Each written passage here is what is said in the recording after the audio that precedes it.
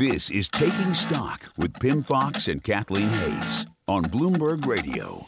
Caesars Entertainment, it's number 328 on the Fortune 500 this year. Once the fast-growing star of the gaming industry, Caesars is now a mess. It is the site of a battle between some very big and powerful buyout firms and some very big and powerful hedge funds over the outcome of a January 15 bankruptcy filing. In fact, today, Caesars Entertainment Corp. Tumbling the most in more than a year after a judge ruled that it must face bondholder lawsuits that could force it into bankruptcy alongside its main operating unit. Joining us now is Stephen Church, bankruptcy reporter for Bloomberg News in Wilmington, Delaware. Steve, welcome.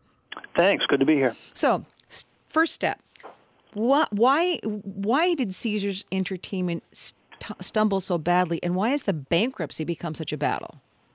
Well, they had a buyout several years ago, I think it was 2008 or so, that added a lot of debt. They took the company private, and the company simply hasn't been able to keep up with those debt payments over the years. They've made several attempts to restructure, and finally, in 2015, last year, Caesars put its main operating unit into bankruptcy. Now you have two Caesars, really. You have a Caesars that's publicly traded that is still not in bankruptcy, and then you have its main operating unit, which is struggling with creditors. That's created a mess that they're trying to sort out in two courts, in bankruptcy court in Chicago and in courts in Delaware and New York. Well, give us, in a nutshell, what's one side arguing against the other? Bottom line is some second lien bondholders believe that the non-bankrupt company, Caesars Entertainment Corp., should pay the debts of the bankrupt company. And the Caesars Entertainment, based in Las Vegas, has said, no, we legally and legitimately shed those debts, and we no longer are responsible for paying it's more than $5 billion in second lien debt. The court in New York is ready tomorrow to hear final arguments about who's right on that issue.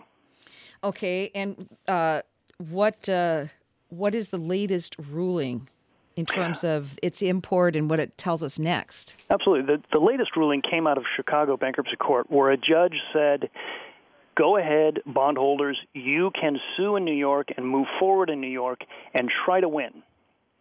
The reason that has upset shareholders in Caesars is they think they might lose. Caesars might lose this case in New York, in which case the parent company could join the operating unit in bankruptcy.